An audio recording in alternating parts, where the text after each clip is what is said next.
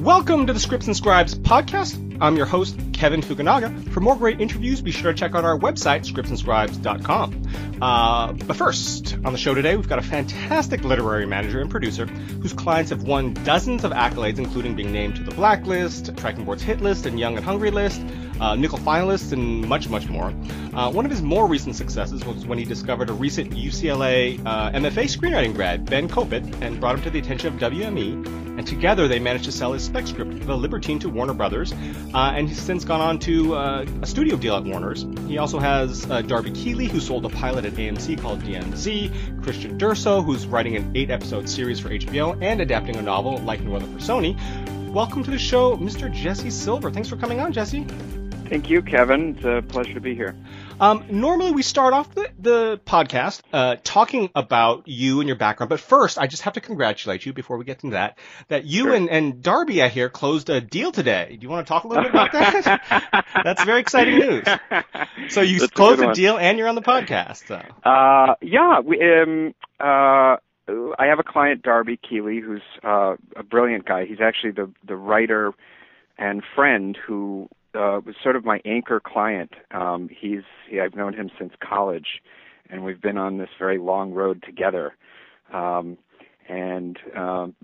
sold some stuff last year that we may or may not talk about later, but this summer I found a really incredible figure from history that I think very few people in America have heard about, but I hope they're all going to hear about her now. I can't say much more than that, but we put together this movie and finally closed a deal. So that's maybe all I should say about that. Okay. Well, let's talk about Darby then. And we will circle back around because we definitely want to talk more about you and your background and Sure. Mindframe and all that. But let's just talk about you, Darby, as sort of as a case study, if you will. How did you discover Darby and what drew you to him as a client? How did that whole journey begin for you guys? Sure. Darby and I met at UC Santa Cruz in 2001. Banana slugs. I love it. Yeah, that's right. And all I knew about him was that he had a hot girlfriend who I liked. Yeah. And anyway, that ended up morphing into an amazing friendship. And there was a moment when it was actually my 21st birthday, where we were sitting and we probably were 8 drinks or 9 drinks in.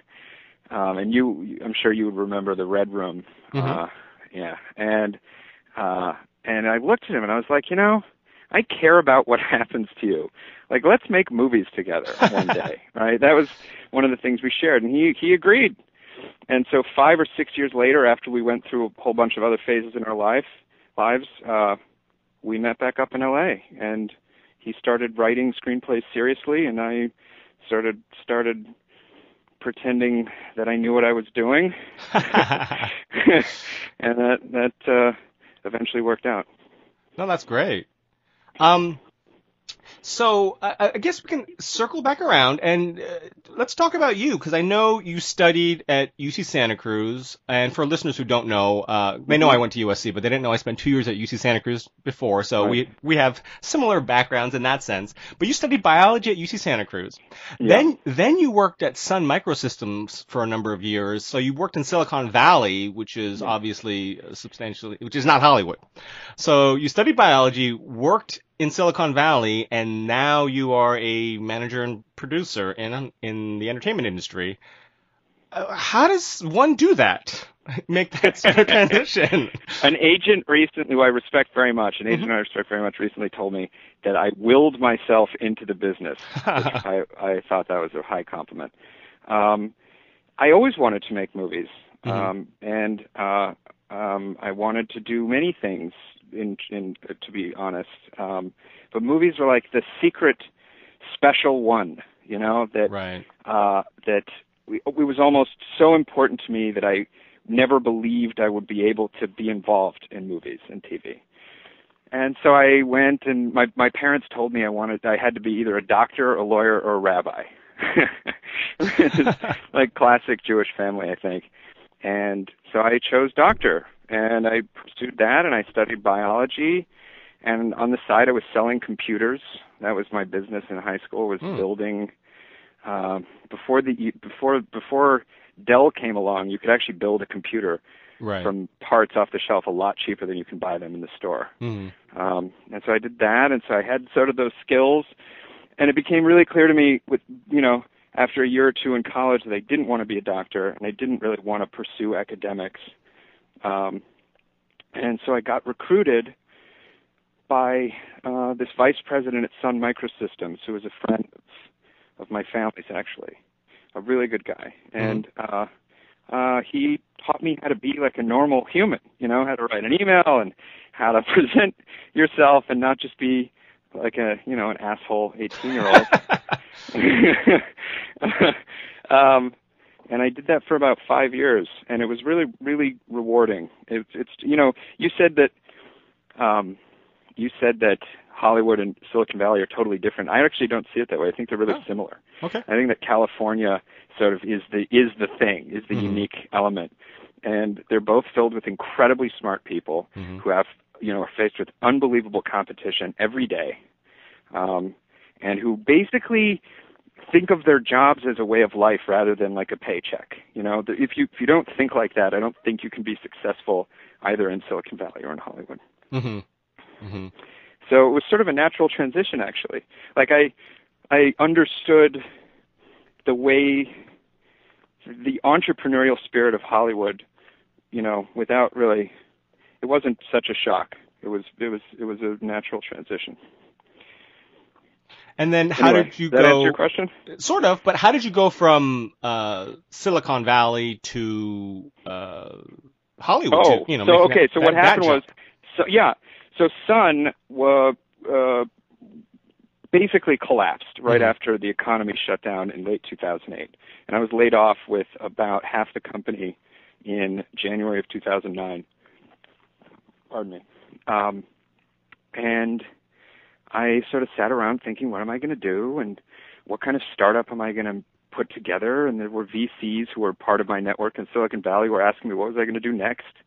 And I eventually realized that if I were, how do I put this best? If I were 80 years old and I looked back on my life, even if I was worth $500 million and I had built this great company in Silicon Valley, I still would be unsatisfied that I hadn't tried to make movies, because that was where my love really stood.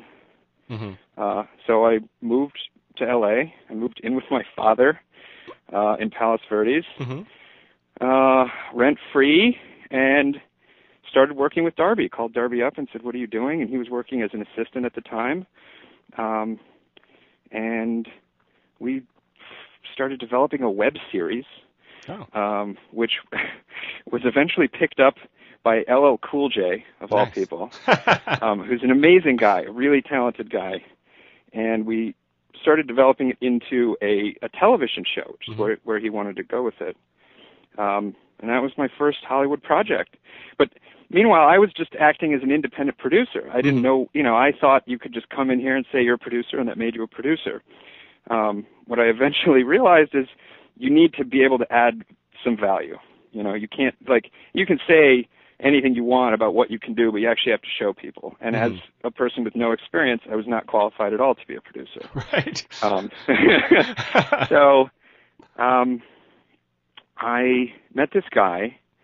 Darby needed someone to help him with his writing career, specifically on the, selling the scripts, right? What a manager does, as it turns out. Right. And we met this young manager at a great company, and he and I struck up a friendship, and he convinced me that I was already kind of becoming a manager without realizing it. I had thought of management as a dirty word, maybe because of the way they're portrayed in a lot of Hollywood satires, or in Entourage. So it wasn't something I'd considered. But he told me that, in this environment, management is really sort of the Wild West. Right. It's the part of Hollywood that maybe is the most like what's going on in Silicon Valley. It's, you can, as long as you have something that people want, right? If you can manage to get your hands on a script or a client or develop a script that is something that people want, you generate your own power, right? Mm-hmm. Experience or no experience. And so that's why he convinced me, and he quit his job, and we started Mindframe together, and that's the whole story. Does that answer your question better? Yeah, absolutely. That's exactly Okay, what we want to know. And talking about Mindframe, I know that you had formed it with a partner, but you had gone your separate ways about a year and a half ago, I'm thinking. And and I know that the company's sort of taken off. You've had a lot of great success recently. And in a previous conversation we had, you had mentioned that sort of your philosophy, your outlook on representation and the company and material has sort of changed. Can you talk about that? What is your mandate there at Mindframe? What is it that your goal is for your company, for your clients, for the projects that you were trying to set up? What is it that drives you and the company? Sure. So when I started doing this, again, really having no experience, right? Just sort of making mistakes every day and learning from them. It seemed like what the thing to do was to to develop a script, find somebody who is, I'll rewind. Find somebody who is talented enough to write English in a way that is at least legible. Okay. Right. Which is harder than you think. I get queries too. No, we'll talk is. about I know. that. Yeah. It's surprising. But actually, it turns out that's not nearly enough, and that's where we're going with the story. Right. Sure. Find somebody who can write English that's at least legible, and then follow all these rules. From all these technical and often very smart rules about how stories function. Right. Just like music has rules. Right. And then if you do something that's in the zone of what people are buying, then you'll sell a script, and and then you're a manager and you're a producer, and that's what it is. Mm-hmm. And that's how we operated. We developed very intensely with our younger clients, and we're producing things that we thought were going to fill some kind of a slot. Rather, developing things that we thought would fill some kind of a slot, and that, it worked here and there, but actually some of our bigger successes were things that we didn't even develop, to be completely frank. They were things we found, like Flashback, which was the first script that I got on the Blacklist, written by Will Honley. It's a great script. That's something that kind of fell into our lap because of our relationship with UCLA's MFA program. It's a great program. And a few other things like that. I got a director named Clark Baker who sold a really great short to Paramount, and the short fell in our lap, and it wasn't that hard to sell. Right. Anyway, I began to be aware of the failure of this development model, and it was painful, but because it meant that no manager could just will a good script into existence. It doesn't work like that. I don't believe, at least. And eventually I realized that what the real job is to find people who are truly unique individuals, right, who are talented beyond just their, prose construction abilities, or even their imaginations, or even their personalities. If they have great personalities, that helps. But to find people who really are special, and that's really hard to do, and it requires a lot more time. Right, I can imagine. And I transformed the way I thought about development, that it's much more about forming deep personal relationships with these artists and helping them be their best. And, there are people, I'm sure there are great artists out there who I could never work with because their methods and their ways of thinking are so different than mine. Instead, I look for people who I can be friends with and who I get along with on a personal level, Absolutely. on an ideological level, on a political level, right? We're like part of the same kind of mind. Right. And out of that comes really interesting art. And I found that people respond to that. And by the way, even when they don't respond to it like we have to buy this, they at least respect it as a unique thing. Sure. And it advances the writer's career. Right. And I've heard that, and it's great to hear from you, but I've heard some of the most successful and some of the reps that I respect the most have said something similar. Where That's it's good really, to know. It's really about it's really about the relationships, and it's really about finding people that you want to work with, because not only they have great material and they're talented, but because you connect with them as people, as individuals. Right. Right. Your goals are the same. You speak the same language, so to speak. I'm talking about philosophically. So that's fantastic to know. Well, I'm glad that your favorite people say the same thing. Absolutely.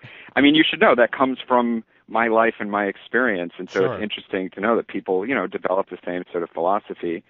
And look, there are a lot of great managers out there who are a little bit more of the spec shop. Sure. And they do produce things that they think they can sell. And I don't want to denigrate those people. I think they do something that is valuable, and they make money at it, and movies come out of it. But I can't do that. Right. It doesn't work for me. Well, I'm glad. You had mentioned though that you use the word special when you're talking about clients or potential clients, and we often hear the term voice, a writer with a voice. So going beyond that sort of philosophical and or personality sort of mesh with you. When you're talking about something special, what is it that you look for other than their personality and their sort of writing ability? What is it there that stands out to you as special? In the writing voice, you mean specifically? Yeah, or just in something that they bring to the table, whatever that may be. Right. Yeah. How do I judge that? We're always asked to quantify it, and I know it's so difficult. No, to put I have an answer for you. Oh, beautiful! I do. I'd love to hear. It's a weird answer. Hey, Basically, my whole life, and this might be one of the reasons why I've managed to begin to cobble together some amount of success in management. Mm-hmm. My whole life has been a collecting of people. Okay. All of my best friends, my whole life, and this might sound kind of cynical or bizarre, but it's actually very real and heartfelt. I always am thinking to myself, how is this person going to do something great in the world and be of value to the world and thus in some way synergistically to me? Okay. I've been like that since I was 5 years old. Mm-hmm. And I constantly sort of have assessed my friendships and who I get along with. And I've kind of learned to make friends who are interesting people. Cool. I think. And that's why the connector, the thing about being friends and being, wanting to be a part of what this person is doing, it's just sort of something I've developed, and it's like who I am. And that's what I look for. If you can sit down with somebody and say, God damn, this person is so interesting. Right. This person has, and they can write, and you already know that, then chances are they're going to produce something of real value at some point. Wow. That's what I think. No, that's that's why I told you the story about Darby. Yeah. Where we're sitting there, and it just, we'd been shooting this shit for years about movies and whatever else you talk about at UC Santa Cruz that we can't mention in a podcast. Yeah. Right. And it just hit me that this, this guy is going to do something in the world. It's going to be real, and it's going to be worth being a part of. So that's what I look for. No, that's great. You're one of the few who actually has a sort of, I don't want to say explanation, but sort of a description for how you look at the whole process. Usually you get, you know it when you see it kind of thing, so that's, at least there's sort of a solid answer there, which is great. Now, for those individuals, we talked about it before, not on the podcast, about you get queries. I get queries. People who listen to the podcast who are frequent listeners know that I get queries, which is, please don't send me queries. I don't represent any writers. And I have 0 clients, but that doesn't mean I'm looking for any clients, because we're not any reps at all. We don't do anything with the material. Yeah. But I got a query the other day from Georgia. And this is from not the state of Georgia, from the old the Soviet Republic, Tbilisi, Georgia. Yes. Right. From a composer who said, "Dear team, I'm a composer. I have all these great songs. I would love to put them in your musical television shows, blah, blah, blah." Long story short, know who you're querying, know what you're querying about. This person has no clue. Just typed in, I don't know what they typed in, found an email and started sending emails. I get a lot of those. I'm sure you get, I think we mentioned it, you get dozens. Every rep we talk to gets dozens, Sure. if not hundreds a week. I'm not quite in the hundreds category yet, but maybe after this podcast I will be. Well, We'll you're signing your own death warrant here. I get maybe, between 5 and 8 a day, I'd Right. say. Like a slow day is maybe 2 or 3, and a big Right. day is 10 or 12. Okay. Well, for those who may be listening and may be interested in querying you or any rep, Mm-hmm. we've touched on it before, but it's always a great topic to cover. What makes a query stand out to you? What are some do's and don'ts in a query? Boy, so queries. Yeah. I have never signed a client off of a query letter, so Okay. I should say that right away. Sure. I know people who have, and it has worked out. Mm-hmm. But actually, in total honesty, when I first teamed up with my partner, 4 whatever years ago, Mm-hmm. he brought a few clients that he had found through query letters to Mindframe, Mm-hmm. and none of them have actually panned out to Okay. this day. Sure. Many of them I don't even talk to anymore. Mhm. I'm saying this because I want to. This is set up for my next point. Okay. Which I think you know what it's going to be. Uh-huh. I don't know how. I have a hard time seeing how query letters really function, because it's somebody. Usually, query letters are written by somebody out there in a vacuum, right? Who aren't really a part of the business, Mm-hmm. like this guy in Georgia. Although a composer's interesting, I've never gotten that. I would definitely listen to his music band. He might be brilliant. It may be. I don't know. Forward that to me. Yeah, I will, actually. I'll send it to you. Thank Yeah. I think writing is a lot different. Mhm. Writing is it's about living the lifestyle of a writer in Los Angeles. I think that's a really key point. Mhm. And having a writers group and knowing other writers and developing your artistic sense in this environment, steeped in movie language and people who know a lot about movies and all these incredibly brilliant people in Los Angeles. I think that's essential to raising your game and understanding what the height of the bar that you are trying to overcome. You know what I mean? Right. And so I think a lot of people think about query letters pretty skeptically, that some person in Texas who might be a brilliant person Right. has the environment and the structure necessary to become the kind of writer that they need to be to win at this. Mm-hmm. So Now- what would I put into a query letter? Well, I would say I'm what are moving things? to Los Angeles next month, and here's my script, and if you would read it, and if you like it, meet me for lunch, because I'm moving to Los Angeles to do this. That's what I Right. would write in a query letter. Well, for example, obviously things like the Blacklist, the Hit List, Young and Hungry, those are for people who are already sort of in the industry. Their scripts are already circulating. That's how you get on those lists. You can't necessarily submit to those lists. Right. But things like Nickel or, the Austin Film Screenplay Festival or Mm-hmm. those types of things. Now, if you're a finalist in those, you will get attention regardless of, you don't have to query. Those, just your name being on those lists will kind of get you that sort of attention. But for example, what if somebody who is sort of starting out in their screenwriting career Mm-hmm. has won or done well in some festivals, but hasn't signed with anybody, is not in LA, but maybe has a great logline, a great script, potentially. What in a query might attract your attention? For example, So the few query letters that I do respond to, Sure. I respond to maybe 1 out of every 20, Mhm. hoping that one day I'll find something great, and I'm sure I will. Is just a really unique logline, and that's one of the things I'm talking about here. It's really hard for people who aren't in the industry to generate a unique logline because they think it's really. And by the way, I was here once. I'm not judging, okay? Mhm. you think that your idea is so frickin' good and it's so unique, and almost all the time, almost 100% of the time for young writers, it is definitely not unique, and it is not that good, you know?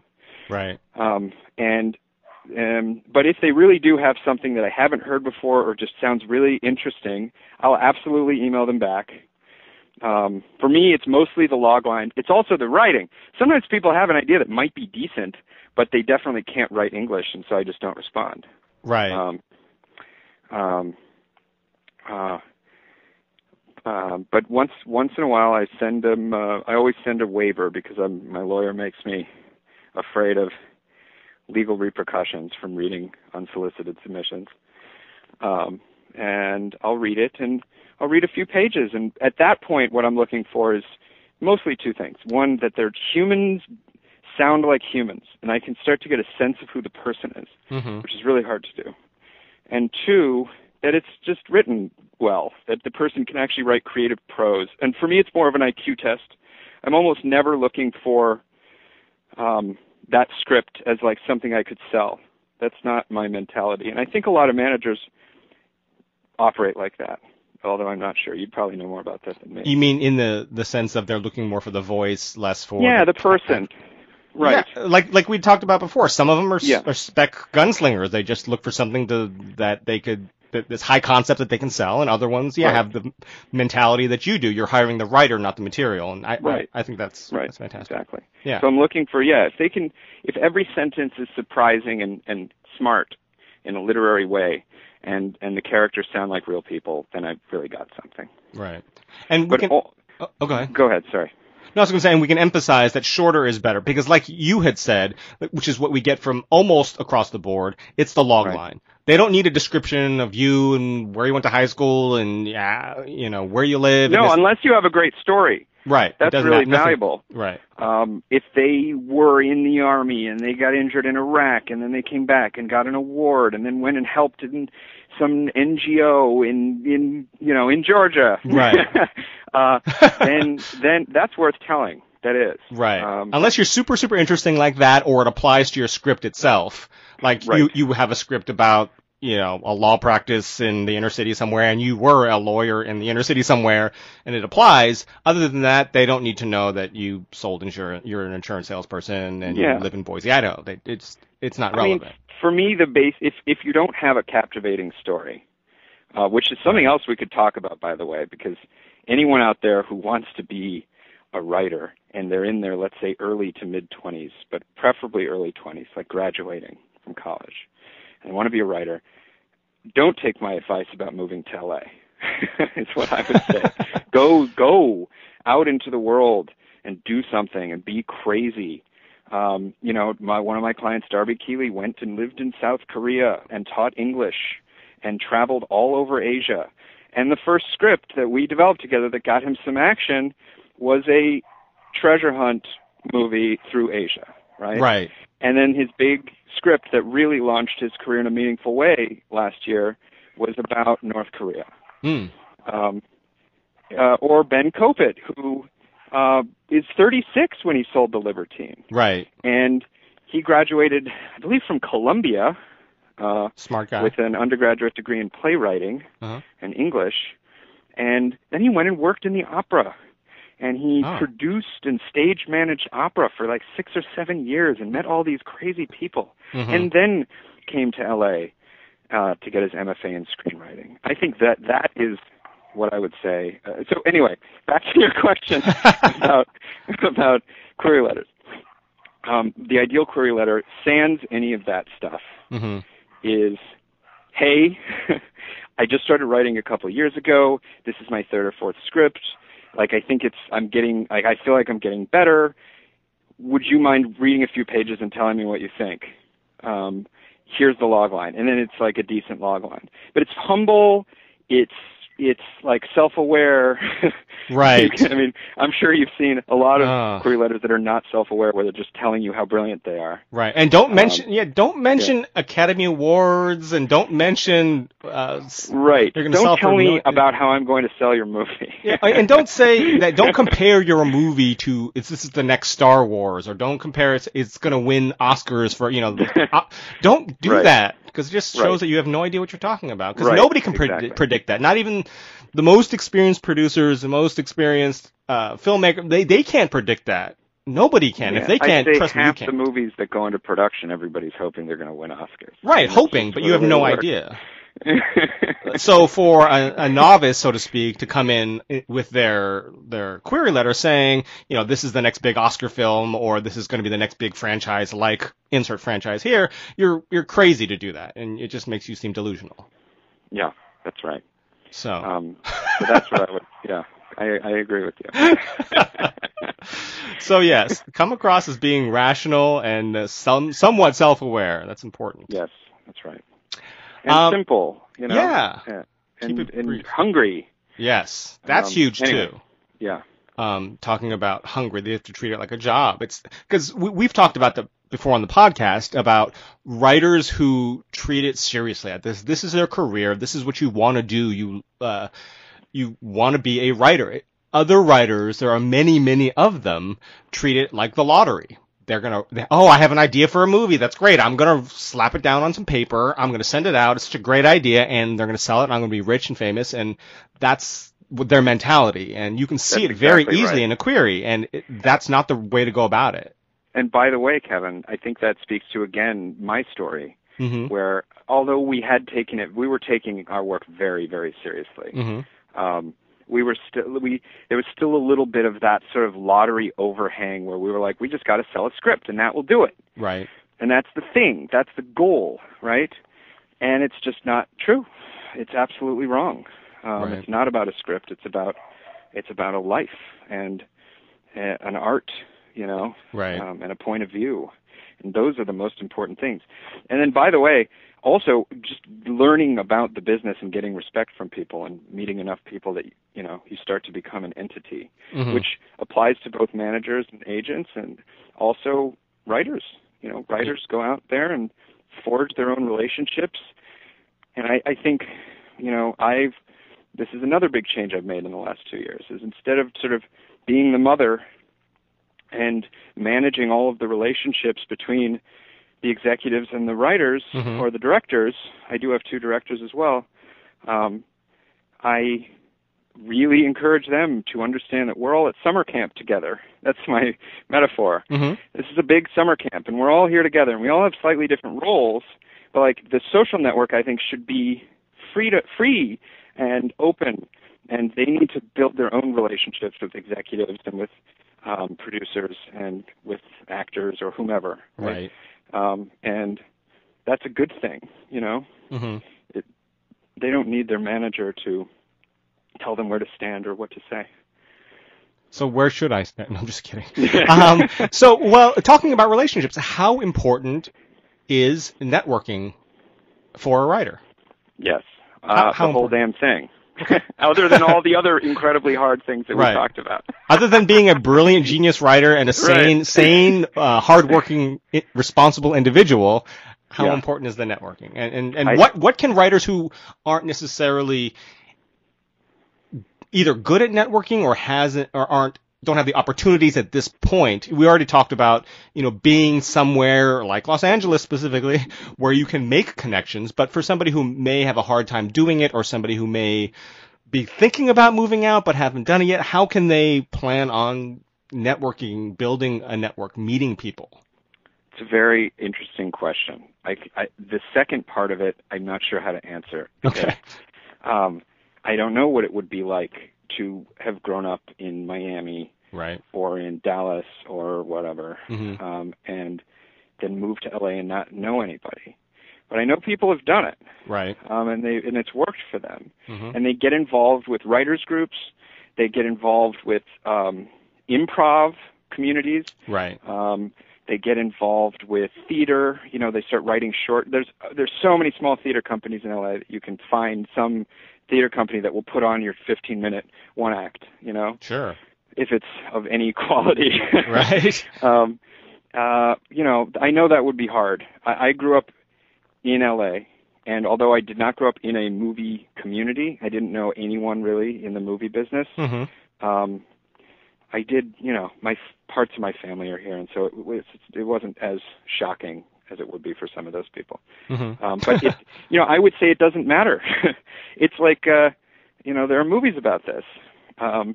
You just have to do it mm-hmm. and figure it out afterwards, I think. And the first part of the question about networking, I think the key insight for me was understanding that basically anyone you came in contact with who might be able to be of some value to you, and even potentially people who you couldn't see obviously what their value was. Sure. If they were at least not drooling idiots. Right. You should probably ask them to lunch. Right. Or horrendous or D-bags. Drinks. Right. Huh? Or horrendous D-bags. Or horrendous D-bags. Yeah, right. Stay away from them. Right. Yeah. Bros, as we say. Anyway. No, I'm kidding. I know a lot of good bros. Sure. You just have to kind of, get some backbone and ask these people to lunch. And it's going to be awkward probably in the beginning, and you're not going to know how to give a lunch, and you're not going to know how to talk about yourself. Right. But you'll learn, and you have to do it. Right.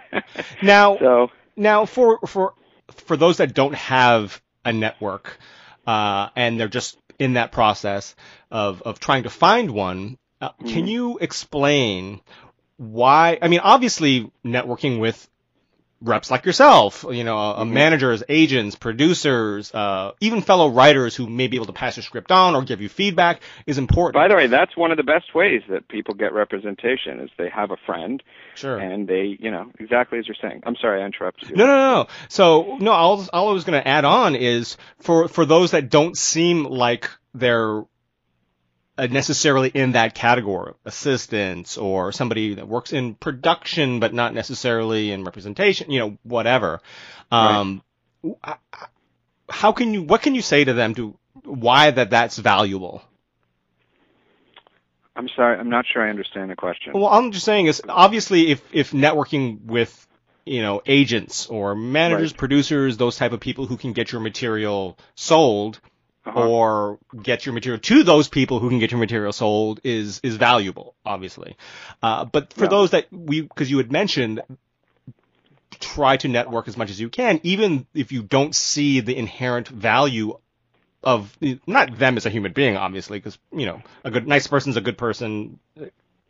But in terms of their station, for example, if they were, an assistant somewhere at Fox Studios, but not necessarily in anything you're working on. Absolutely. That's a great point. I'm sorry I missed that the first time. You're totally right. And let's say,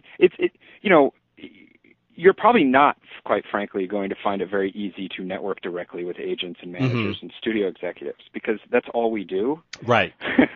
And we're pretty... I don't meet a lot of just people on the street anymore. I spend so much time just working. Right. Right. But if you are, let's say, in your mid or late 20s and you start building a network in LA and you meet some guy who has friends who are actors and then he invites you to a party and then you go to the party and then you meet somebody there. There's a million ways it could happen. LA is absolutely filthy with people who work in the movie business. Right. It's pretty hard not to run into one, if you just get out of your house a little bit. Sure. So, any assistant or any... or like you said, actors even. Young actor. People in production. Is going to have in their network people who can get your material to the right person. Yeah. And that was the point brilliantly illustrated. So, cool. And taking sort of a backward look, because a lot of our listeners are, sort of at the earlier stages of their career. Some have representation, many do not. and they send out queries or they enter screenplay competitions, whatever that course may be for them. For a starting screenwriter looking for representation, oftentimes they'll send to agents and managers. Agents obviously are in the business of selling material more than finding new talent. They spend more of their time because they have a lot more clients to deal with. I mean, unless you win the Nicholl Fellowship or something like that, you're probably not on their radar or not something that they would take a chance on unless you get a referral. Excuse me. But so that they find a lot of their clients through the means I just said, or through referrals through you guys, your clients, managers. Right. So how do you, let's say you find a new writer that you want to work with, you think is super talented, they're sane and they're hardworking and they're super interesting. What is the next step in terms of with them and their material, with finding an agent? What is the next step for once you sign a client? Mm-hmm. It depends on what I'm signing. Cool. Okay. Everyone is different. Mm-hmm. So somebody, I find somebody who has a great script. Well, then absolutely, we're just going to go get an agent, like in the case of Ben Copen. Right? Sure. Because we're just going to go sell that script. And his, when I met Ben, he pitched me the script as in a very kind of self-deprecating way. Okay, so I did not have high hopes. Right. But I read it, and it was one of the best things I've ever read. Mm-hmm. And I knew that it was going to start his career without question. That's the one thing I promised him. I said, I don't know if this is going to sell because it's super tiny, but it is going. You will be a professional writer and be making money very soon. Mm-hmm. And we went and got an agent, and that was the end of that. Then you sort of do a normal process, which is, look, a splashy sale to a studio is the easiest scenario for reps because you actually get incoming calls right away. Sure. You have other studios start calling you and saying, who is this guy? We have to meet him. And it's sort of it takes care of itself. So then my main job at that point is making sure that he has a lineup of new material to sell, and advance his career. Mm-hmm. Right? So we go right into development right after that. With somebody who doesn't necessarily have a script that can sell right away, mm-hmm. we start developing one. And I try not to think about selling it. Right. I try only to think about making a statement about this person and their writing and who they are. Right. And in some cases, that has ended up with a sale. That's Which great. is, that's where some of these insights come from, right? Uh-huh. Like what we were thinking is, let's do something really bananas. And then it turns out to be a huge sale and make a ton of money and really launch the person into a different category. Sometimes it's too weird to sell, mm-hmm. but it still has enough value that person gets a lot of meetings and now people know who they are, which gives me an opportunity to have them write something a little safer. Sure. For the next script. Because now they have credibility as a creative and brilliant person. They can do something just slightly safer that fits into sort of the kind of boxes of things that actually get made. And I find that works pretty well. Mm-hmm. But it's not until you really have something that you need to sell that I go to an agent, typically. Okay. And how much material is too much material if a writer comes to you with a ton of material? Interesting question. Well, I don't know if there's such a thing as too much material. I think some of that does depend on, if you've been writing 2 scripts a year for 10 years, that's one thing. And if they're not good after 10 years, you probably have a problem. Right. But if they've been writing, if they haven't actually developed a process yet, and they're right. just writing a script without an outline, and they're doing it they're writing 6 scripts a year. There are people like that. Sure. Who haven't really learned to do a process that results in a good story and a good script. And so they end up with, 20 scripts, but they've only really been writing for 3 or 4 years, and that right. doesn't worry me as much. Okay. Although if they're not willing to learn a process, then you do have a problem. Right. Also. Absolutely. And that's something that I don't think we've harped on it, but it's definitely something that we sort of emphasize in that, screenwriting is, whether you consider it an art or a craft, it's not just I'm going to sit down, slap something together, and it's, because I have a great idea. The great idea doesn't make your script great. That's right. Great writing makes your script great. A great writer can take an average idea and make it, a really good script out of it. That's right. A terrible writer can take the most brilliant idea. Right, exactly. But a mediocre writer or worse, somebody who really doesn't care that much, can't, no matter how brilliant, amazing, unique your idea is, and I can guarantee 99.9999% of ideas out there aren't as great as the people think that they are.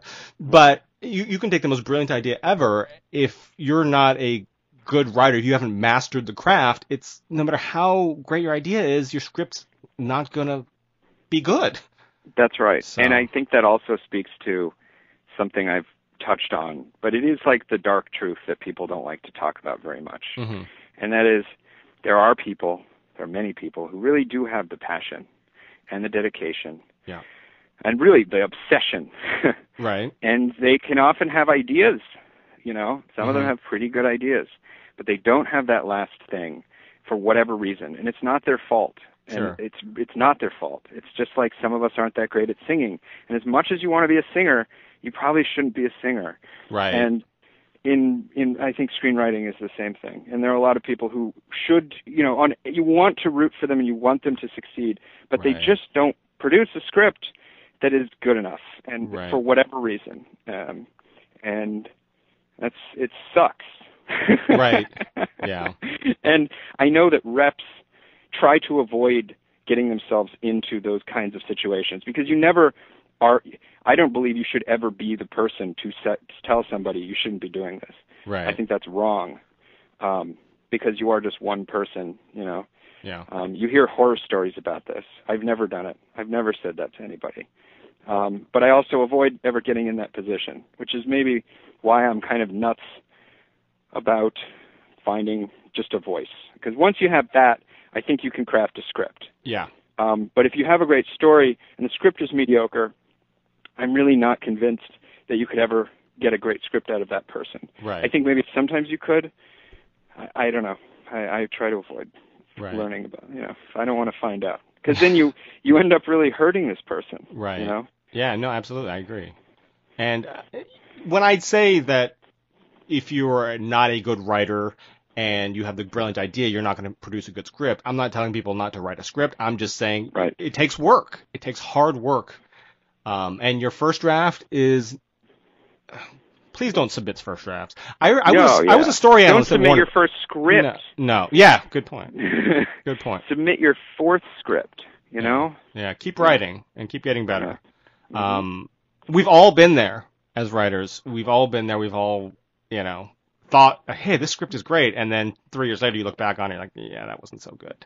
Have that self-awareness. Oh, by the way, that applies to even the best writers, though. Oh, a lot of people think, who've written multi-million-dollar screenplays look at their last one as like, I could do better. Well, that's good, though. It shows you're growing and you're becoming more self-aware. But you have to continue writing, continue working to get to that point. That's right. And continue to get better. And I wanted to touch on something that we had talked about before, and that is something that we get asked on occasion. And that is, because you had mentioned Ben didn't sell his script to Libertine until he was like in his early mid-30s or something. But ageism is something that comes up from time to time. And I know in certain areas, for example, like acting, it can play a role. I mean, there's definitely, if you're trying to break in as a leading man and you're 60, it's going to be exceptionally difficult just by nature of what it entails, the job. But for writing, the politically correct answer, and I'm not sure if it's accurate, maybe it actually is true, and I believe that it probably is likely to be true, probably more so in film than in TV, where you definitely have to work with a group of individuals in face-to-face, as opposed to screenwriting a film where you're sort of left to your own devices most of the time. But ageism, does that come into play? Have you seen it? What is your advice for writers who may be older? older and not looking college for representation. Yeah, Is older that what you looking. mean? Exactly. I think that's an interesting question. You know, I don't think of age when I read a query letter. Mm-hmm. You know, sometimes you can tell how old somebody might be just by the life story they tell you. Sure. I think if somebody has enough passion and enough fortitude that all the formulas we've talked about already should apply to people of any age, essentially. Mm-hmm. I really don't see why not. Particularly if you go the route of, let's say, getting involved in communities like community theater, or improv, right? Mm-hmm. Places where scripts are performed or written. I do wonder whether, and I think this goes with almost any skill, whether if somebody hasn't really written for their whole life, whether it's possible for them, just even on a technical level, to get good enough at it if they only started, let's say, in their 50s. I don't really know the answer to that. I'm skeptical, but I'm sure there are people who could prove otherwise. Right. But in terms of, if somebody has a great script, it's going to get attention. I really believe that. Like really great things, truly great things. And we're talking about, 0.1%, 100% of the things that are produced, in final draft every year. Right. Like those things will find a home. Right. I believe that. And that's why you have to send stuff out.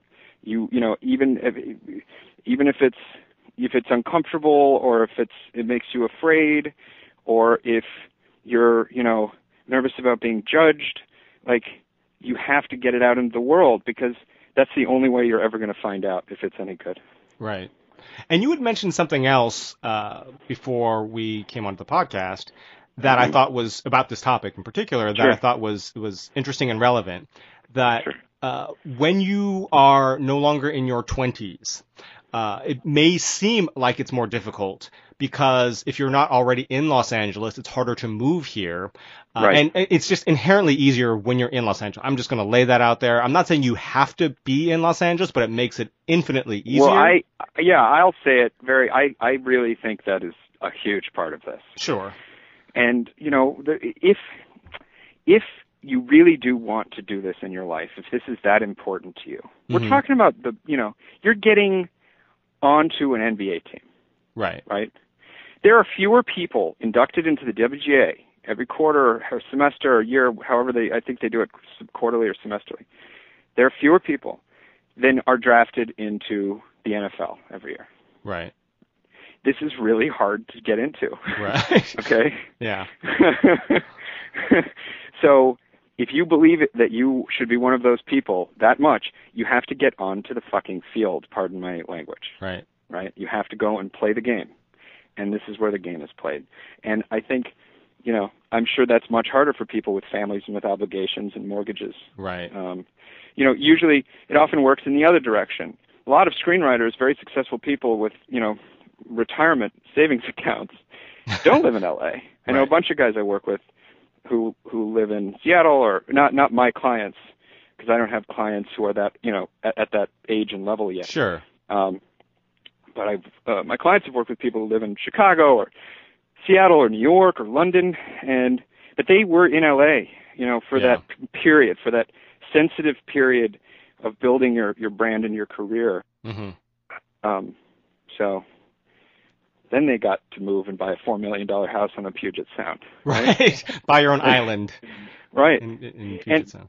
And this is why and this won't be helpful at all to people in their 40s or 50s, but this is why to anybody in their 20s who's thinking that this is something that they can sort of do at night and not take seriously, and that maybe one day in their 30s it'll happen for them, I think that's wrong. And if they really want to do it, they need to make that decision to commit to it for 5 or 8 years or whatever it is, move to LA, get a job bartending, right, and make it happen.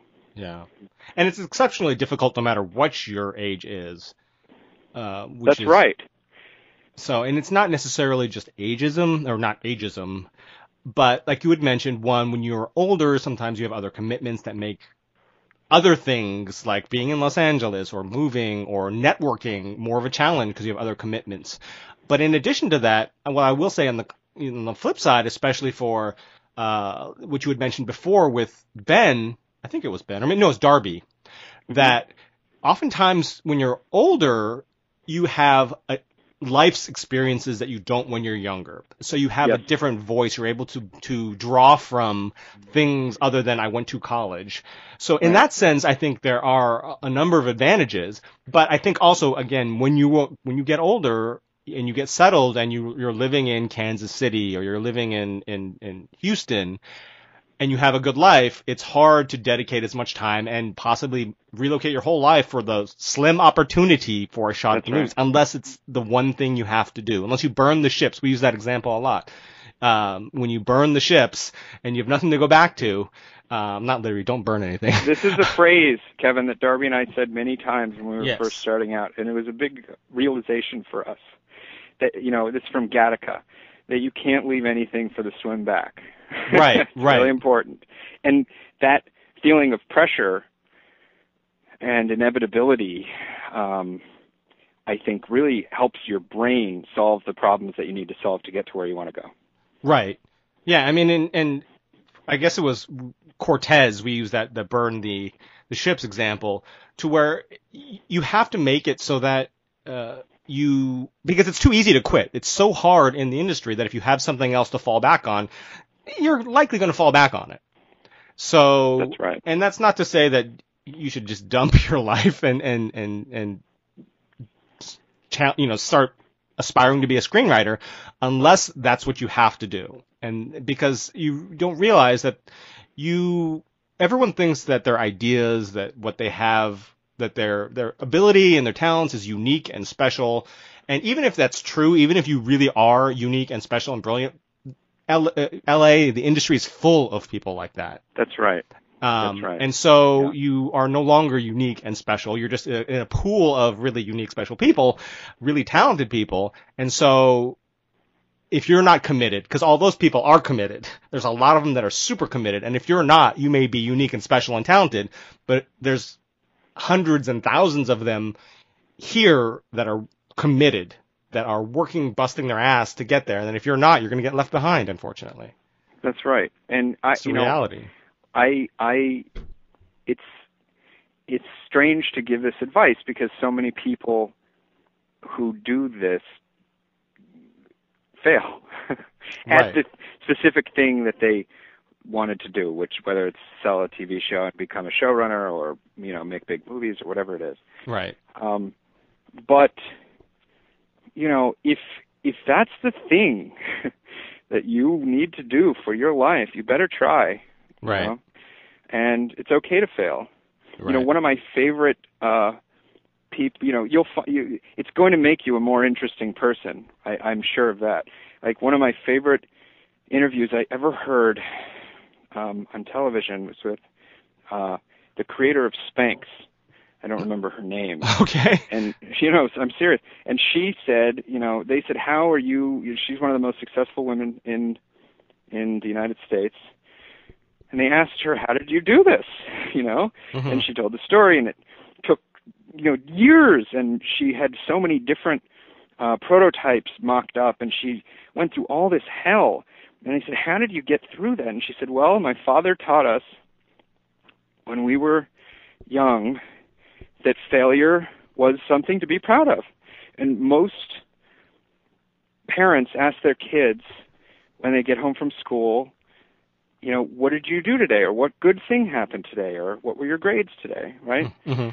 And this father asked her every day, what did you fail at today? Oh, interesting. And unless she had a good answer, that would disappoint him, Right. I thought that was really interesting. No, I mean, it is. And you can't succeed without failing. And there's an old Michael Jordan quote, too, that, what is it, that he failed so many times. What is that quote? Let me just look it up real quickly. Can't help you there. Yeah, and it's I've missed more than 9,000 shots in my career. I've lost almost 300 games. 26 times I've been trusted to take the game's winning shot and missed. I failed over and over and over again in my life, and that is why I succeed. That's good. Yeah, and then exactly. Michael Jordan. And you don't equate, as many times as he has quote unquote failed, you never equate Michael Jordan with anything but winning. That's right. So, right. Anyway. So that's your lesson today on failure. I've told that story a few times. Yeah, I like that story. Let's see. I don't want to take. I know you're. I don't know if we can talk about it. It's personal, but your sister's getting married soon. Sure, we'll just throw that out there. And so I know you're super, super busy. We have a couple other quick things that I'd love to run past you. We do a section called Reading, Watching, Playing, and Listening to, and where we like to find out what you're reading, for obviously not spec scripts and stuff for work, but what you're reading, watching, playing, and listening to. Okay. Reading. I'm reading Capital in the 21st Century. Okay. Which I'm late to. I know it was like the fucking rage last year. But one of my clients reminded me that I had to buy it, so I'm now reading it, and it's good. What was the next one? Watching? What are you watching? What am I watching? Seen any good movies lately, or any series that you're really into? I mean, I just finished watching all of the, this fall's movies. Okay. You know what I saw? Here's a tip. I saw Star Wars on 4DX, which is at the LA Live Theater in the AMC at LA Live in downtown. And it's this thing where the seats move, kind of like you're on Star Tours at Disneyland. Interesting. And it shoots water at you, and there's wind, and it's Wait, it shoots water at you? Really? Yeah. Oh. Yeah. It's totally breathtaking, and it turned what is otherwise like a fine movie with great action into a totally phenomenal experience. And I really recommend that. Oh, okay. Everyone should try it. It's $30, unfortunately. Right. But it's worth it because it's like being on Star Tours for 2 hours. Right. Listening to, well, I certainly just heard the new Beyonce song about the Black Panthers and that she has hot sauce in her bag, and I thought it was amazing. And I thought it was a great rebuke to like there's a whole conversation in pop music going on about race, and I thought it was a great rebuke to the Macklemore Ryan Lewis 9-minute song where he talks about himself instead of the issue. I think she reminded us of why she's so good at what she does. Right. What was the last one? Playing. Are you playing any games? Or games? I guess instruments. No, I don't play games. Okay. No games for Jesse. Yeah. Interesting. I'm a weirdo. Well, remember when I was in high school, I was building computers and selling them instead of, playing Nintendo or computer games. I was the weirdo. Right, but as a computer guy, you would think that would be an extension of it, no? I don't know. I never understood games. All right. Yeah. Nowadays, I found games, and I've mentioned it before on the podcast, that games nowadays are literally like mini movies. It's no longer just like the Pac-Man stuff. It's like, video game writers are now being nominated for WGA awards because the stories are so complex. And Kevin, I'm totally with you, and I'm the flawed one here. I'm not judging. No. I should be playing games. Yeah. Yeah, no, that's cool. Each to their own. And then, lastly, what sort of advice do you have for up-and-coming, aspiring writers out there? Well, I think we've covered that pretty heavily. But I'll say this. I do think you have to really do an honest assessment of yourself. Yeah. And this is not a game, This is real shit, and it's really hard, and and if you succeed at it, it's incredibly rewarding, and you get to be a part of something that is like you'll be pinching yourself every day. But you do have to do an honest assessment. And I'm going to loop this back to management. You need somebody in your life who encourages you, because number one, if you don't have that at all, if no one's encouraging you to do this, you might think about what that means. You've got other issues other than trying to get a rep at that point. Yeah, and like maybe you're just stuck at writing and you're the last one to realize that. Right. And again, that's okay. I suck at a lot of stuff, including writing. So I found another way to be a part of the movie business. Absolutely. Right? Anyway, I think you need that person, whether it's your mom or your dad or your grandma or your best friend, to tell you you've got to do this, and I'll be there for you. And I think that's a very important component. That's your pre-manager, right? And sometimes that actually turns into your manager, and that can be some of the most effective and explosive relationships in this business.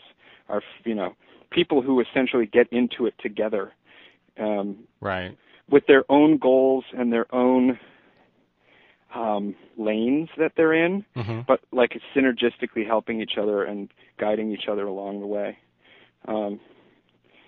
And that would be my advice, is to really try for something like that. You should know that, like, this business you can do what you want. The world, we're in the Matrix, man. It's not real. You don't have to go get a manager and then write a script and then become a screenwriter. Right. Just do your thing and become an interesting person. Right. And go out there and put your stuff into the world. And you will probably find success if what you are saying or doing is of value to other people. Right. Yeah. Great material finds a way. That's right. And great people find an audience. Yeah. Yeah. Very cool. Thanks for coming on the podcast, Jesse. Kevin, it was my sincere pleasure. How can people find you on social networking, on Twitter, Facebook? I don't do Twitter. Okay. I stopped Twitter after I left Silicon Valley. Maybe I should do Twitter. I don't want people going onto my Facebook. Okay. But I'm happy to. My email address is on IMDb Pro, and I'm happy to give it out. It's Jesse, Jesse at Mindframe, MINDFRAME -films.com. There you go. So yeah, there you go. You feel free to but make sure your queries are absolutely brilliant if you're going to send them in. Yeah, or just ask me questions. Or ask him questions. Yeah. There you go. That's awesome. Start a conversation. Yeah, that's fantastic. So I will let you go back to your sister's wedding planning, because I know you're being a mensch and helping her out with that, which is very nice of you. And for the latest updates on recently released and upcoming interviews and features, you can follow us on Twitter @ScriptScribes, and you can also find us on Facebook and the Google+, and of course on our website, scriptandscribes.com. Thank you all for listening.